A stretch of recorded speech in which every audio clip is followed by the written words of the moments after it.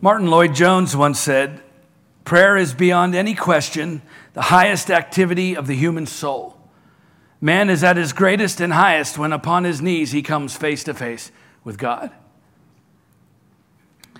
Prayer is how we communicate with God. It's our direct line to the Creator, the all-powerful, all-seeing, all-knowing, almighty God.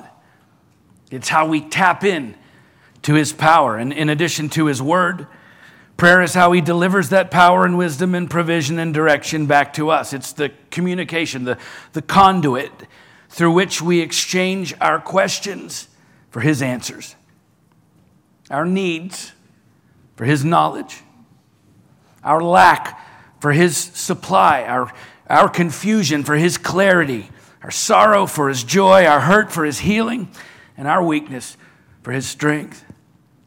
And you understand, He wants to provide all of that for you. He does.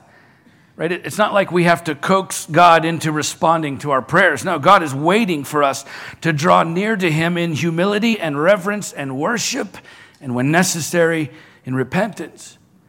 And then to share every burden and every need, every victory and every defeat, every idea and every question. He wants us to give all of it to Him so that He can pour all that you need and more back into your life. Okay? It is God's desire to bless you with all that you need to be faithful to Him in this world.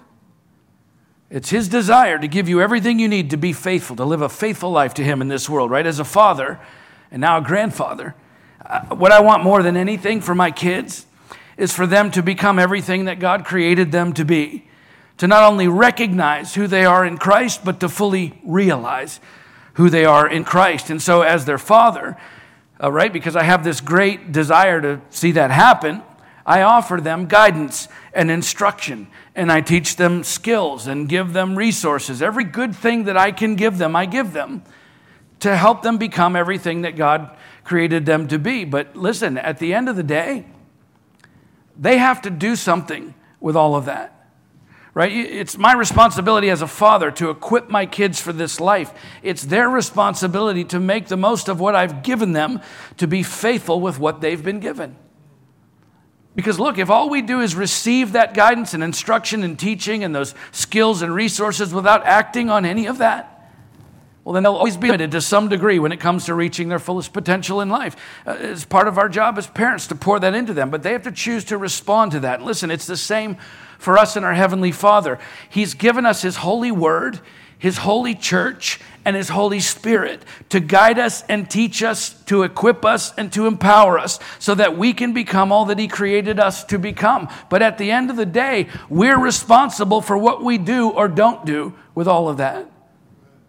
James, the brother of Jesus, said, "Every good gift and every perfect gift is from heaven above, coming down from the Father of lights, with whom there is no variation or shadow due to change." James 1:17. In other words, whatever you have that is good in your life, you have because of God.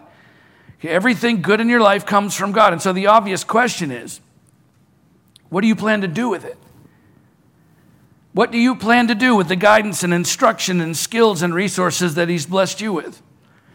Because I'll tell you, if all you do is receive good gifts and then keep all of that to yourself, right? If you don't use what He's given you for the purpose it was actually intended for, well, then you'll never fully realize the potential that He wove into your spiritual DNA before He spoke this world into existence. The Apostle Paul put it this way. He said, "We're His workmanship, created in Christ Jesus for good works, which God prepared beforehand that we should walk in them." Ephesians 2:10. We talked about it last week. When Paul says that we should walk in them, the word walk, by the way, that's one of Paul's favorite words. He uses it all throughout his writing. In the ancient Greek, it's the word peripateo. It was a reference to how a person conducted their entire life, how you lived, how you occupy your time. And so that phrase actually became a Hebrew idiom, an ancient Hebrew saying that was a picture of a person's life. It pictured a person's life as a road that one would travel along. And so Paul's saying, look, You were created to do the work of Christ. Your entire life and everything you've been given is supposed to be exhausted in the service of Jesus Christ. In the same letter, he went on to say, speaking the truth in love, we're to grow up in every way into him who is the head, into Christ, from whom the whole body, joined and held together by every joint with which it is equipped. He's talking about you and me. When each one of us is working properly, makes the body grow so that it builds itself up in love. Ephesians 4:15 and 16. We talked about that last week as well. The fact that God gives us his word, his truth and love to equip us for growth. But listen, it's only when each part is working properly, it's only when we act on his word that we actually grow and become all that he created us to be.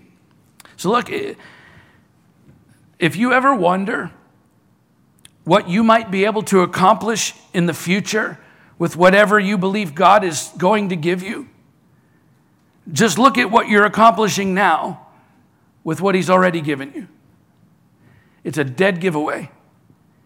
If you are accomplishing much for Christ now with whatever he's given you to work with, then you will accomplish even more in the future as he continues to add more and more of those good things to your life. But I'm telling you, the other part is also true. If you do very little for God with what you have now, you will do very little for God when you have more later. And if you're thinking, well, I don't want to do something, that until I know it will succeed. Well, as Mother Teresa said, one of my favorite quotes, God has not called me to be successful. He's called me to be faithful. God didn't call you to be successful. He called you to be faithful. Whether or not you're successful is up to him. Whether or not you're faithful, well, that is entirely up to you.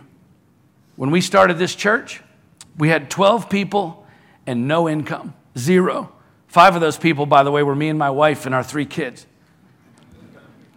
We didn't have everything we needed to start a church, not by a long shot, but we started it anyway because that's what God called us to do. And as we've been faithful, he's given us more and more and more to work with. Been far from perfect, but we've done our level best to be faithful to the call of God, and he's continued to bless the church. Look, I hope that never changes, but the truth is, when we started the church, we only had to get 12 people on board with God's plan. And actually, it was only 9 people because my 3 kids didn't have a choice. Today, we have several hundred people. And just so that you understand, throughout the past 11 years of pastoring this church, at points all along the way, I've had to stop and ask myself the question, what are you going to do with what you've been given now? Because you're asking me for something else. That's great, but what are you going to do with what you have now? And today, here's the thing. I'm not just asking myself that question today. Today, I'm asking you, what are you going to do with what you've been given? Will you be faithful with all that he's given you, trusting him for the outcome? Or will you be comfortable with all that he's given you so you don't have to worry about the outcome? Because if you keep what he's given you, your resources and talent and time and energy and influence, if you keep all that to yourself, well, then you can build a pretty comfortable, risk-averse life for yourself. It's when you spend it all, when you give it all away in service to God and his people, that life can become uncomfortable at times and incredibly rewarding and fulfilling and purposeful and effective and influential and transformative at the same time. It all boils down to humbly seeking God in prayer. It's why we're taking these 21 days to deny ourselves during this Daniel fast that we're in and seeking God for all the things that he wants to provide for us. But listen, not just so that we can receive good things, but that we may be faithful in what we do with those good things. I say it all the time, an apple tree doesn't consume its own apples. An apple tree doesn't produce apples for itself. Right? The tree doesn't consume its own apples. It produces all those beautiful apples hanging off of it for everyone around it who need its fruit to be healthy and to grow. Listen, what's going to come out of these 21 days of self-denial, fasting, and prayer is going to be some significant answers. I can promise you that. Some direction, some provision, some blessing. And I'm just telling you, we need to prepare ourselves not only to receive all of that, but to be faithful in what we're going to do with all of that. Because listen, receiving from God is easy. Being faithful to do what he wants you to do with what you receive, well, that part isn't always so easy. And we're going to see that as we begin a new sermon series today, working our way through the book of Nehemiah. So let's turn there together to chapter 1. We're going to start with the first 3 verses, Nehemiah 1, 1 through 3. The words of Nehemiah, the son of Hakaliah. Now it happened in the month of Kislev, in the 20th year, as I was in Susa, the citadel, that Hanani, one of my brothers, came with certain men from Judah. And I asked them concerning the Jews who escaped, who had survived the exile, and concerning Jerusalem. And they said to me, the remnant there in the province who had survived the exile is in great trouble and shame. The wall of Jerusalem is broken down, and its gates are destroyed by fire. So just a little backstory. In 586 BC, King Nebuchadnezzar came up against the Jews and laid waste to Jerusalem, killed its inhabitants, burned the temple and other buildings, broke down the walls of the city. By the way, it was because of their own apostasy, their own disobedience, and so the Lord's wrath was upon them.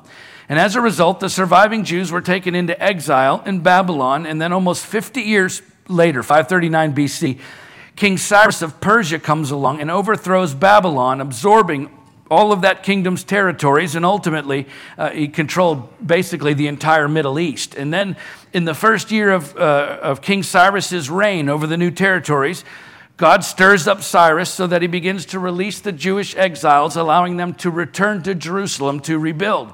And all that starts at the end of about 2 Chronicles and continues through the book of Ezra, where in chapter 4, verses 7 through 23 of that book, we find the new king of Persia, Xerxes, crushing the Jews' efforts to rebuild, as he says, and I'm quoting, by force and power.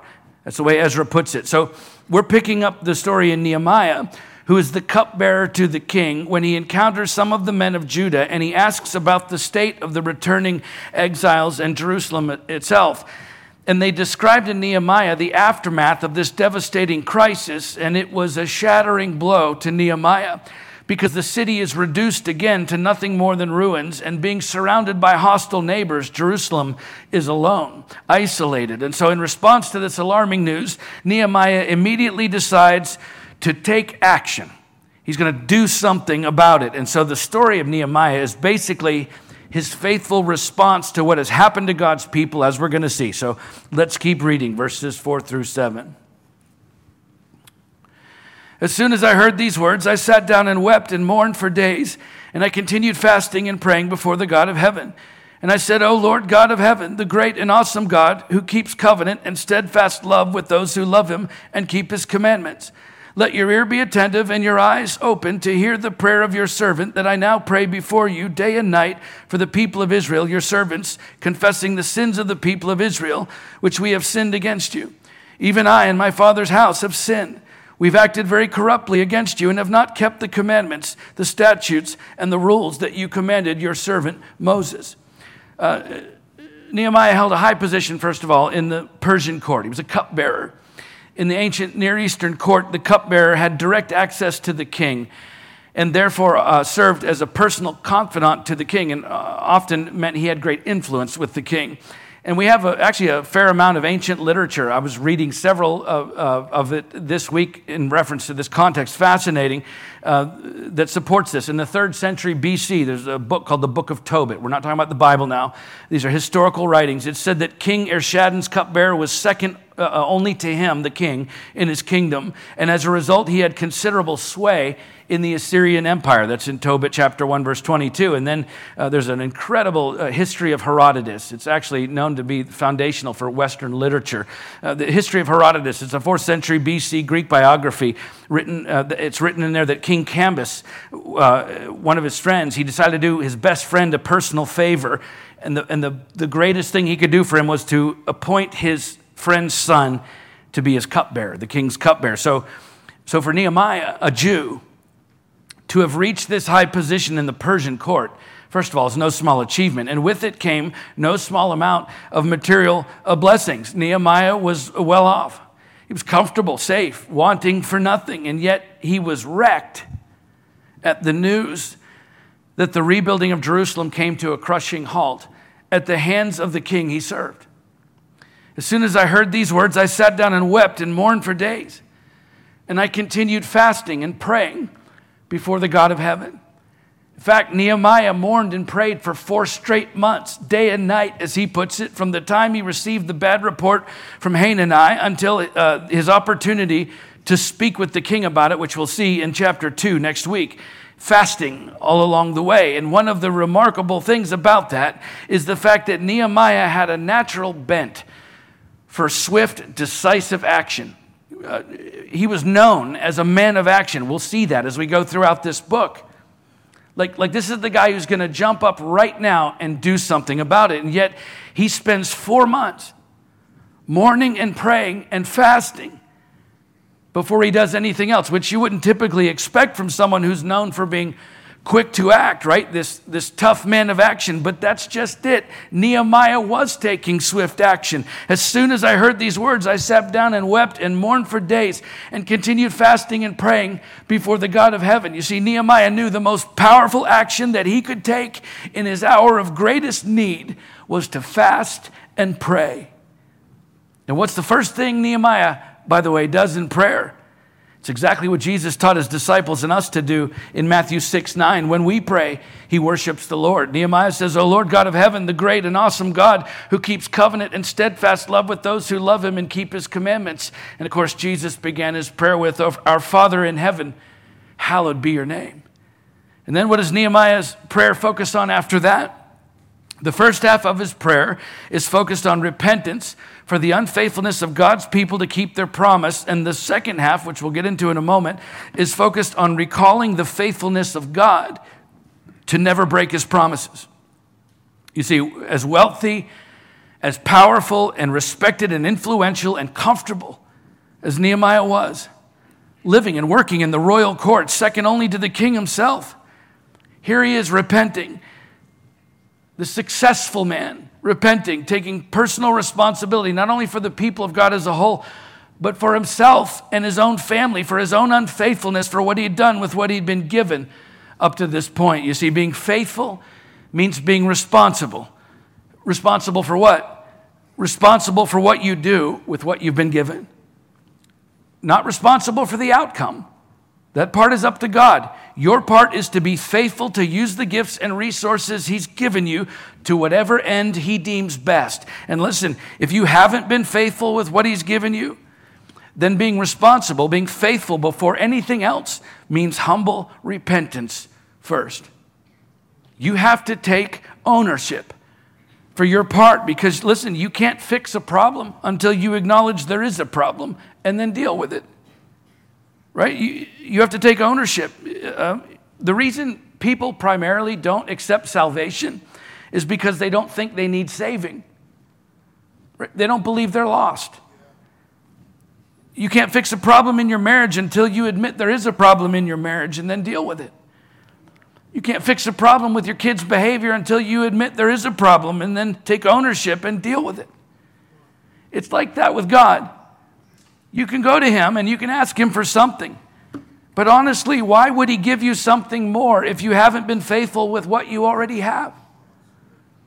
This is what was happening with Nehemiah and the Israelites. They wanted their inheritance back, but there was a problem that needed to be dealt with first. The fact that they were not faithful with what God had given them the first time. And Nehemiah recognizes the problem and immediately begins fasting and praying and repenting. He deals with the problem first.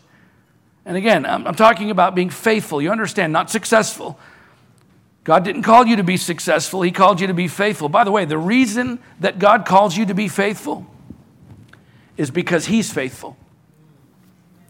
If you read the story of Samuel, the great prophet and judge of Israel, who says to the people of God, fear the Lord and serve him faithfully with all your heart. For consider what great things he's done for you. 1 Samuel 12:24. In other words, be faithful to God because he's faithful to you. Which again has nothing whatsoever to do with being successful, at least not according to this world standard of success. Listen, if we're going to talk about the all-time most faithful people in human history, right? Certainly those first followers of Christ, those early disciples, without question, they have to be a big part of this discussion. And yet, according to early church history, the Apostle Paul was beheaded. After everything he'd done, all the faithful ministry he'd done, he was beheaded. Peter was crucified upside down. Thomas was run through with 4 spears by soldiers in India. Philip was tortured to death in Asia Minor. Bartholomew was flayed to death with a whip in Armenia. Matthew was stabbed to death in Ethiopia. James, the son of Alphaeus, was stoned and then clubbed to death. Matthias was burned to death. Andrew was crucified on an X-shaped cross in Greece. John was exiled to the island of Patmos after being boiled in oil in Rome. And James, the brother of Jesus and pastor of the church in Jerusalem, was thrown off the southeast pinnacle of the temple for refusing to deny his faith in Christ. It was more than a 100-foot drop, by the way, and yet he miraculously survived the fall, so his attackers beat him to death instead. Now let me ask you something. Were they successful? After being called and discipled by Jesus himself, filled and empowered with the Holy Spirit, and sent out by the church, they were rejected, beaten, tortured, and brutally killed. Is that a picture of success? Is that what you envision when you think about what success looks like for your own life? I can answer that for you. No way. According to the standards of this world, those early followers of Christ were not successful people, and yet without question, they were faithful people. Because they understood what God was looking for from them was faithfulness, not successfulness. And therein lies one of the all-time great misunderstandings of the modern church, because today we equate being successful with being faithful. And as a result, listen, you can become a wildly successful person who believes in Jesus Christ while living a woefully unfaithful life. Sometimes without even realizing it, because in modern church culture, we've come to view earthly success among believers as an indication of faithfulness. And yet God never called us to live successful lives. Again, at least not according to this world standard of success. No, he called us to live faithful lives. And in living that way, when we live faithfully for him, what we are promised is great blessings, which can come in many forms, some of which may very well be material, yes, and yet often they're not, as we see all throughout biblical scripture. Listen, it's important for us to remember that a faithful life in Christ does not always resemble a successful life in this world. A faithful life in Christ does not always resemble a successful life in this world. Jeremiah is known as the weeping prophet. He did everything God told him to do his whole life, and he didn't make one single convert. Is that success? I don't know if he was successful, but he sure was faithful.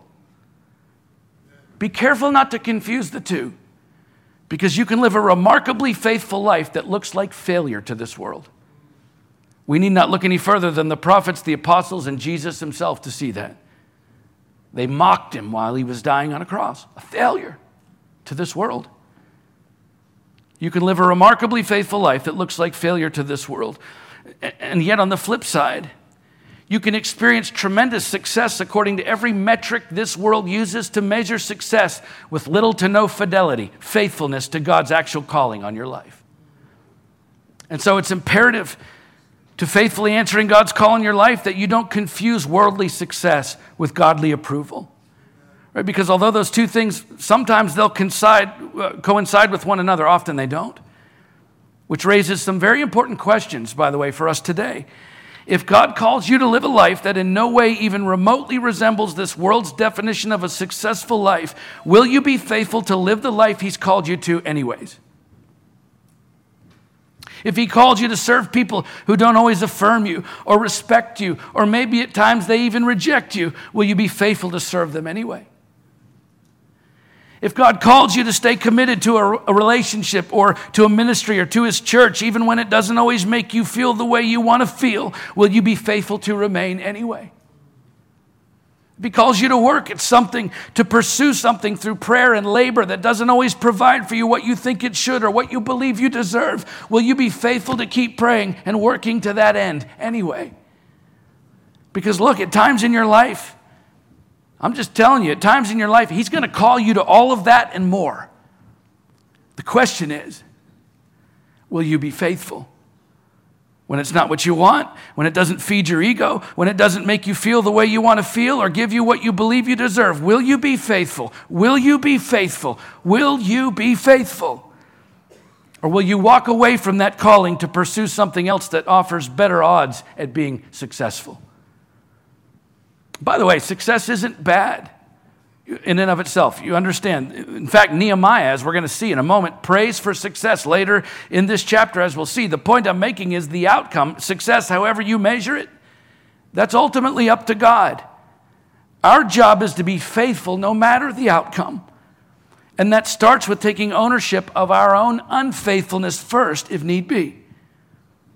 Now listen, we've had to be very honest with ourselves as church leaders all along this whole journey of planting this church. Every time we've asked God for something we don't currently have, we've always taken the time first to examine what we do currently have and what we've done with it. Every single time. This time is no different. I can tell you from experience, sometimes you won't like what you see. Sometimes you have to deal with your own unfaithfulness first, and it's only after that that God moves you from one level of ministry and responsibility to the next level of ministry and responsibility, as we've experienced this past 11 years, because God is always faithful to do his part.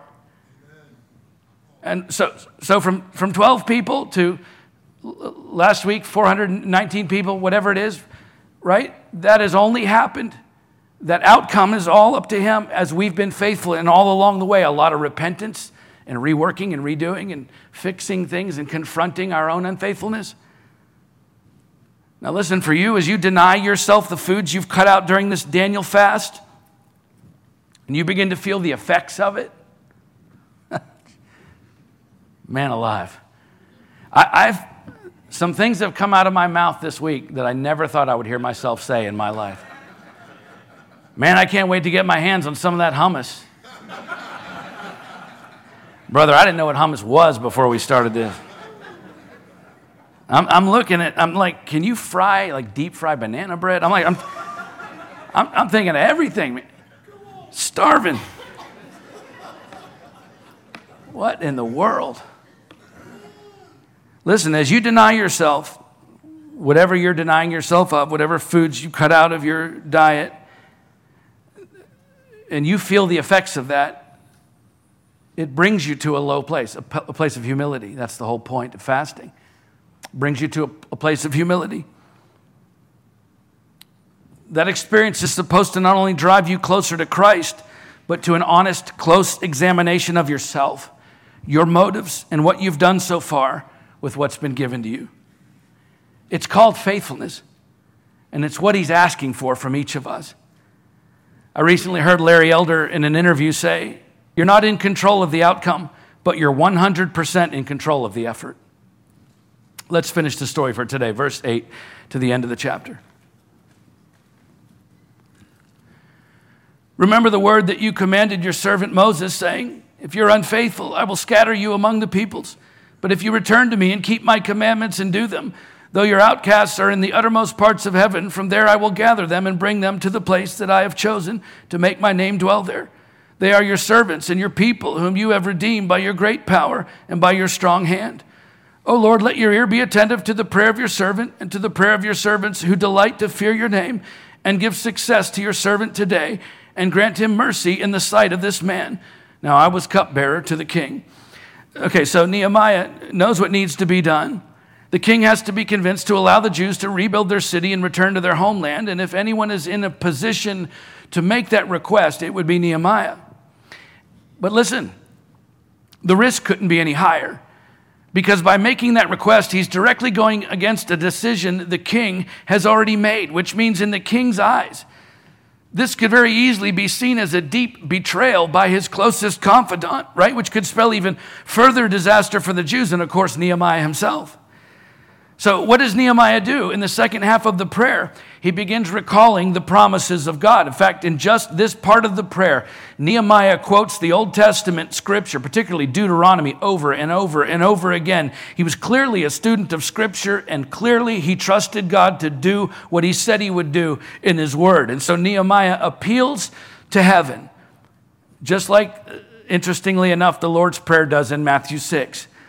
It's a matter of setting Nehemiah and our prayers in the proper perspective, recognizing the ultimate power of God to do what he's promised he will do, because God is always faithful to do what he's promised, no matter how daunting or difficult the vision before us is. You understand, being faithful means trusting God for the outcome, even when the outcome you desire seems impossible.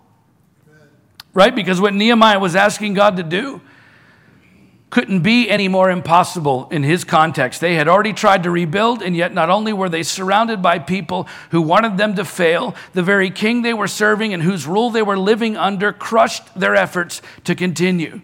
Now, how would he all of a sudden change his mind?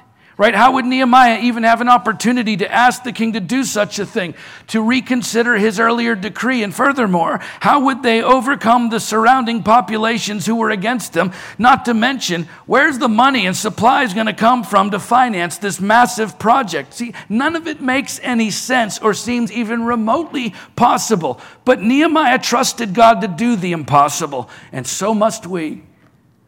And we can. In Matthew 19:26, Jesus said, with God, all things are possible. He didn't say only the things we believe are possible. He said all things are possible with God. And so when he commands us to take our first step in a new direction, into a new ministry or a new relationship or a new church building, in our case, or into a new city or a new job, you get the idea?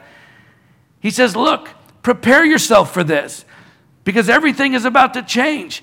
And you're going to have to be willing to do what may seem impossible to you right now, but you can trust me, because with me, all things are possible. So what are you going to do with what I've given you? See, it's never been a matter of God's ability to make the impossible possible. It's a matter of our willingness to trust his word and accept that challenge as he does that work through us.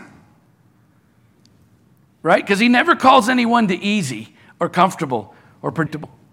He doesn't. Yet I think far too often we hear his voice and we think, well, that can't be God. It's too big. It's too far-fetched. It's impossible. We're better off staying where we are because it's what we know. And so we miss the real freedom that comes without the limitations that we live under when we refuse to heed the call and command of God in our lives, no matter how impossible it may seem. I say it all the time. We live in prisons that we build around ourselves. Right? Jesus set us free from all of that. Think about when Jesus told the man who had been an invalid for 38 years, a lifetime. This guy couldn't move on his own, couldn't walk. John 5. Jesus tells him to get up and walk, and the man answers the command of Jesus. Now, after asking the man first if he wanted to be healed, he answers Jesus that he's been trying to make that happen, but nothing he tried in his own power would work. It was impossible. So Jesus commands him to take that first step. He says, get up, take up your bed, and walk. And the initial reaction we have is, man, that's awesome. I mean, how cool. This guy who couldn't walk for 38 years, now he can get up and walk around on his own.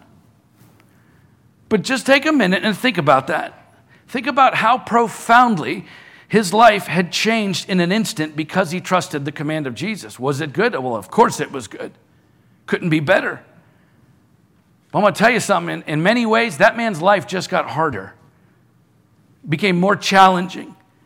Think about how much more would be expected of him now that the limitations he was living under had been removed by God. It's the same for us.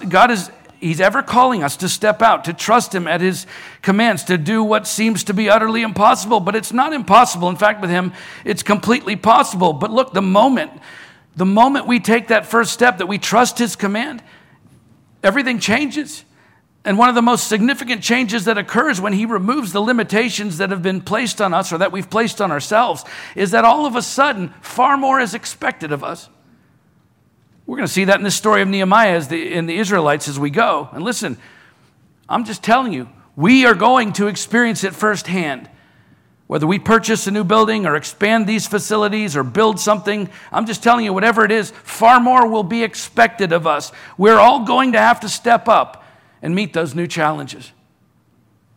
And that's true in your own life. It won't always be an easy call. In fact, It will most assuredly be difficult at times, but the freedom that you experience is indescribable when you shake off the limitations of security and safety and comfort and predictability and embrace the impossible calling of God on your life.